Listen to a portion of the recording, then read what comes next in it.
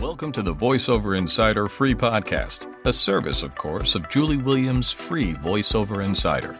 For industry news, tips, and information, be sure to subscribe at www.voiceoverinsider.com. I'm Paul O'Connor, here to introduce our host, Julie Williams. What's coming up on the podcast today? Well, Paul, Joe J. Thomas is our guest today. You might also know him as Joe Actor. He is a voice actor in Los Angeles, and he works in games, animation, anime, and dubbing. If you've played an online game, you have probably killed him. Some of his more prominent characters are the Skeleton King in Diablo 3, Loken, Krikthir, and Decurion in World of Warcraft, as well as anime roles in Bleach, Hunter x Hunter, Durarara, and many more. You can hear his demos, find out what's going on with him, and get more information at his website, which is joeactor.com. Now, Joe, the reason I asked you to be here today is because I saw you wrote this fabulous article, short, sweet, to the point, very poignant points about the five, well, I don't want to say stupid, inappropriate questions that newbies ask. So I want to talk to you about what they are, why they're inappropriate, and what the answer would be. A lot of times online on forums, you'll get a mixed bag of people, everything from people who've been in the industry for, decades to people who are just interested in it and want to know how to break in. Mm-hmm. And a lot of times the people who are interested in getting into the industry will ask what they think is a simple question, like what microphone should I buy as one of them? And the question itself is good, but the timing is not right. In other words, it's like if you were to walk into a mechanic's garage and say, "What's the best type of tools I should buy?" Yeah. Well, the mechanic's going to say, "Are you a mechanic?" And if you're not a mechanic, then you shouldn't be buying the tools yet. And right. That's kind of the point. Is you want to lay the foundation first, and the foundation for what we do is acting. Yeah. And before you shell out a bunch of money on things that you may or may not use in the future. Yeah, I think people think that everybody wants to get into voiceover, and I think it's because they think their voice is going to be discovered because they have a good voice, and it's going to be easy. They're just going to get scripts magically coming to them, and they're going to go voice those scripts, and they're going to make a lot of money. And, it doesn't work that way. Asking about buying the microphone is like walking into college on your freshman day and asking where to get your cap and gown. I mean, you haven't done the work yet. And so, what kind of microphone to buy? Ask that question when it's time. And mm-hmm. There will be a lot of people who can help you with that. Because the answer is, what would you say the answer to that question is, by the way? Well, that one is based on you, your voice, even the area of voiceover you want to get into mm-hmm. will make a difference on which mic you end up with. And part of the point of the article is that when you ask the question, sometimes along the path, you'll find the answer anyway. Yes. So by the time you're ready to buy the mic, you'll already have it narrowed down to maybe 2 or 3, and then you can ask a more nuanced question. Should I be buying a condenser, or should I get a shotgun mic?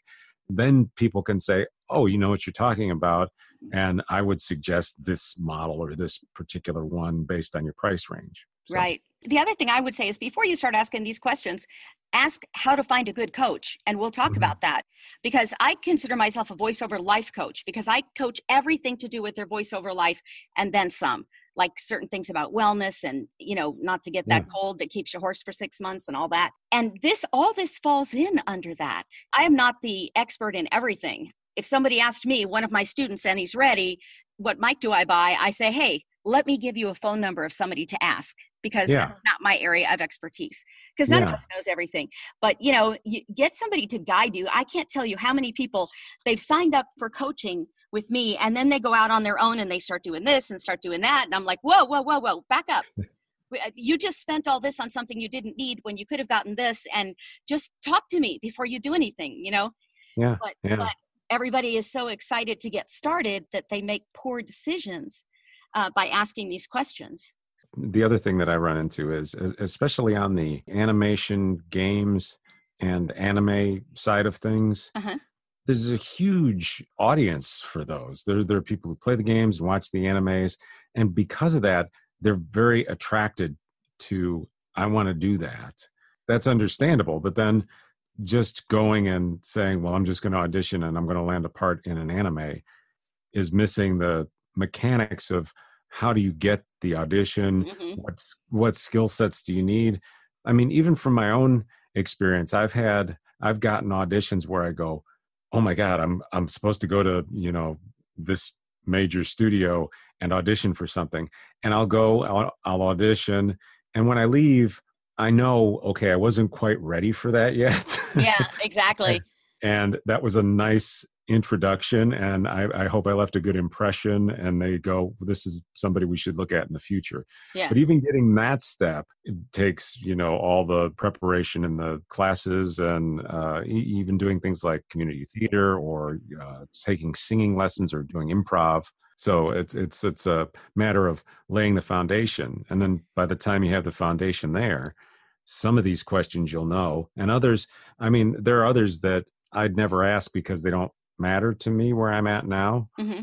Or I may know the answer, but I don't need the product. So right. Yeah. I think for a lot of people, the people that are asking these questions, the newbies, I wonder if they realize this is a business and it's going to take money. It's going to take an investment. Now, an expense is something that you have to pay for and you can expense it, right? But an investment is something that is going to pay off for you. Of course, you can deduct that as well. People are willing to shell out tens of thousands of dollars for a Subway sub shop. They know that they have to for a franchise.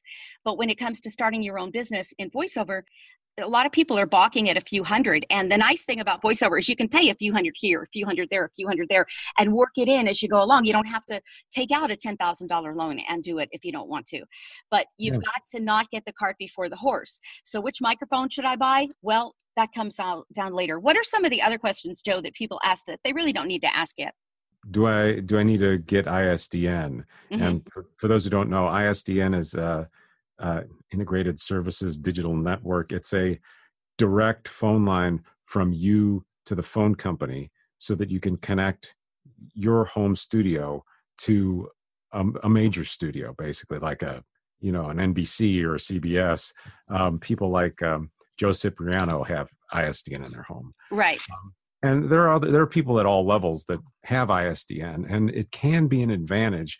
The problem is it's really expensive to get installed, and it's kind of, I think it's kind of on the way out, although it may be around for a while. Yeah, it's very outdated. It's only going to be around for a while because studios still have it, so they want to use what they've paid so much for. Yeah, and for me, I mean, I need it occasionally, and there are plenty of ISDN studios, well, near me, but I'm in Hollywood, but there's plenty out here. I'm sure anybody can find an ISDN studio if they need one. Yes. And pay for the studio time, which would be cheaper in the long run. Now, if tomorrow I got a call and they said, hey, you're the new voice of the Stars Network, and we want you to be available 24/7. Okay, well, that would pay enough that I would go out and get ISDN. Yeah, absolutely. It would be convenient for me to be in my house when they call and say, okay, let's just record this now. Right. And do it that way. But again, I don't need it. My answer is basically no, because until you get a job that would justify it, why would you shell out for it? So I have never had ISDN. I do have a friend that has it, and it's probably less than a dozen times over the years that I've had to go into his studio to record something because I would just do it by phone patch and other means. In fact, Joe, coming up in a few weeks, I just have to get my ducks in a row here. I'm going to be doing a series of podcasts, probably 2, maybe 3, depending on the content, how much it becomes, on ISDN alternatives. Yeah. Because ISDN is going out, and there are so many alternatives, but everybody's confused about what all of them do. And so we're going to talk about that. The next question is, what is the best porta booth? Yeah, I think people are concerned when they travel or they go on vacation. What if they get an important call or an important audition, and they have to record it while they're on the road? And I don't know, for my money, there's really 2 answers to this question. One is, you're on vacation. Maybe you should actually just take the vacation and not worry so much about missing one opportunity. Yeah. Now if somebody has cast you for something, they can put you into a studio nearby wherever you're at. Right. And I've had that happen. I've been on vacation and they're like, they need a pickup on this. What's the nearest studio? And they'll put me in one and, record it that way. But There's also a number of products that are somewhat portable to very portable, and they do some things like they'll deaden the noise a little, or they'll cut back on some of the room echo. But for me, it's a trade-off. You're paying, I don't know, some of them are a couple $100. You're paying a couple $100 for something. You're going to lug it around through airports and with you that you might need it. And I haven't really tried one that I thought was significantly better than either building a pillow fort where you take, the couch cushions off the sofa and build something around your mic, or surprisingly, rental cars, or any auto. If you get inside a car, cars are they'll suppress outside noise, and the inside noise is also good to record in. So you take the car to a remote location where there isn't too much traffic. You set up your mic, you record, you go back to your hotel and transmit it. Right. For me, it's just simpler than lugging all this stuff around or paying extra for something. Yeah. And when you get into a hotel for whatever it is that you're there for, ask for, be away from the elevators. Oh yeah. Yeah. Or ice machines. Yeah. Ice machines, the air conditioning vents right outside your window, whatever.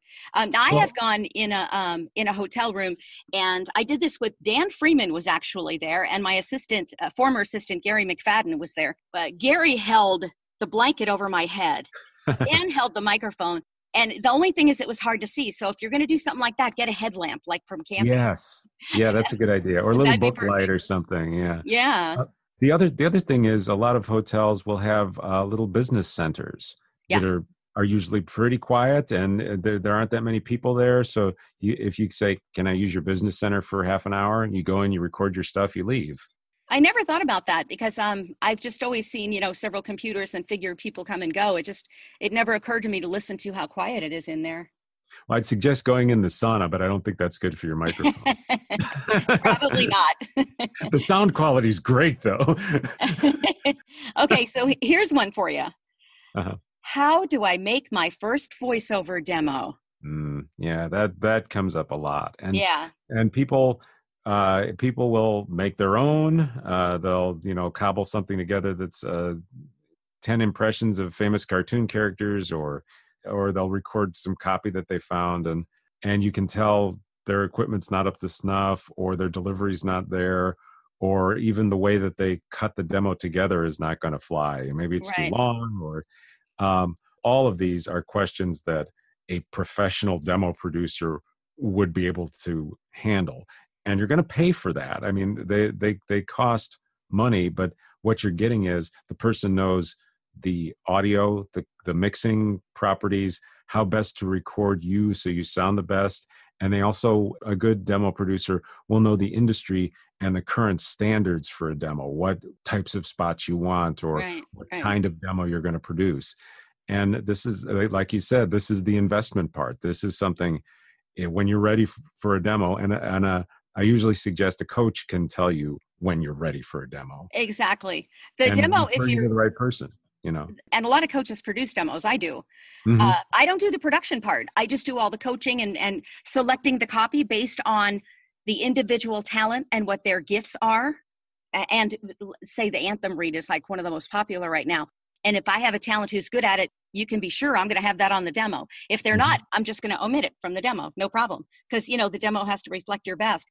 But it is the primary marketing tool. So if you have to be recording in your master closet with a moving blanket over your head, as long as it sounds good, do that. But don't skimp on the demo. That's the one place you don't want to skimp. Yeah, and you can get by without a demo for a while until you start. Yeah, and this is where the next question, who knows a good agency looking for talent? When you actually get in with an agency, they may have standards for their demos. They may want certain things on their demos. Mm-hmm. So you might be better off if you're a brand new talent, if you have, you've laid the foundation, you have the acting skills, and you know how to deliver the copy. They may say, this is good. We noticed you don't have a demo. That's the next step for you. Come back, and here's 5 people we'd suggest, or, a coach that we'd suggest that can help you. Do you think they would even give the time of day to someone that is approaching them without a demo? It's hard. I would say that all of my agencies, I had some sort of connection through some other means. Like my current agent, actually, I got them through producing a promo demo. And the person who coached me on the promo demo had connections and called a couple agents and said, hey, he's got a new demo. You might want to talk to him. Mm-hmm. And then the agent before that, I had made a connection through an industry person. And this is kind of the catch-22. If you go directly to an agency, they're used to getting a lot of inquiries and a lot of demos and a lot of people saying, can you take me on as talent? And there's almost like a little off switch you see in their eyes. You know, Mm-hmm. you say, I'm an actor, click. And it's like, Yeah. hello. And so if you have a different way in, like a side door or window where somebody who's in the industry can talk to the agency and say, hey, I've worked with this guy. He's pretty good. You should probably talk to him. Yeah. That carries a lot more weight than just sending out a form letter that says, I want to get in the industry and here's my demo. Yeah. So the answer to the question is the agencies are always looking for new talent. The question Right. is, what can you offer them? What will they're a business, just like you're a business. They want to make money off you. But and also keep in mind that just because an agent doesn't represent you doesn't mean you're not good enough. I was turned down by a San Francisco agent on my former demo because my former demo was produced by a wonderful demo producer who's not a coach, and he made it sound great, but he didn't know what makes me different. Mm-hmm. And so this San Francisco agent, and I was referred by J.S. Gilbert into this agency. And so I had a really good referral, but they said, oh, wow, J.S., she's great, but I've got a dozen just like her. Mm-hmm. See? Yeah. And I haven't approached them again since I have a new demo that actually reflects what makes me different, which is a lot of the reasons I book a lot is because I don't sound like everybody else. But just because you're turned down, it can be, even if your demo did sound like you, it can be that they've already got 3 people with that sarcastic wry read and they can book them. Why bring in more competition for who they already have? Yeah. And even that feedback, even getting turned down tells you something, right? It tells you, oh, okay, I'm in the main channel that everybody else is in. Right. And then you ask yourself, how can I stand out from the crowd? You know, what makes me special enough that they would want to bring me on? Yeah, that's what I call the golden tools. When I'm coaching, we work on the negatives and the positives. You work on all the deficiencies, and that will bring you up to a very good talent. It raises the floor, Mm-hmm. of how low you can go. But you're not going to soar. You can be a great pianist, but you're not going to be Liberace unless you develop your golden tools, is what I call it. And that's your uniqueness. And it's funny because I have several I work on with people. But it comes out when you're working with somebody, all of a sudden something just comes out. They emerge. What makes them unique as a person emerges. And that's when you've really got something there that you can sell. I used to do, I've done a lot of improv in the past. I used to play improv with a very good character actor. He's been in a ton of things, usually as like a military guy. And got a great insight / compliment from him, which was, I just done a scene and I came off and he's like, you know what was great about that scene? You disappeared. Oh, nice. And I saw the character and it's like, oh, okay. So part of my goal when I'm acting is that people just they hear a different facet on each character so that, you can say, oh, was that Joe? Yeah. That's the compliment I'm looking for. Yeah. And that's very vital in voiceover. I call it transparency because I have this article that I wrote, pay no attention to the man behind the curtain. The spotlight has to be on the star, the product, the service, whatever. They're not paying people to listen to your voice. They're paying for you to focus on whatever. And if for some reason the focus ends up being on you, your voice, anything to do with you, then you haven't done your job. Yeah. Because the focus, the spotlight needs to be on the star. So there needs to be, and that takes time to develop, there needs to be that communication level that is so intense that you get the transparency that they see through you to the star. Yeah, and that can happen at different levels, and especially in the commercial world. The concept of the commercial, the writing, the directing, each one has to kind of follow that same principle.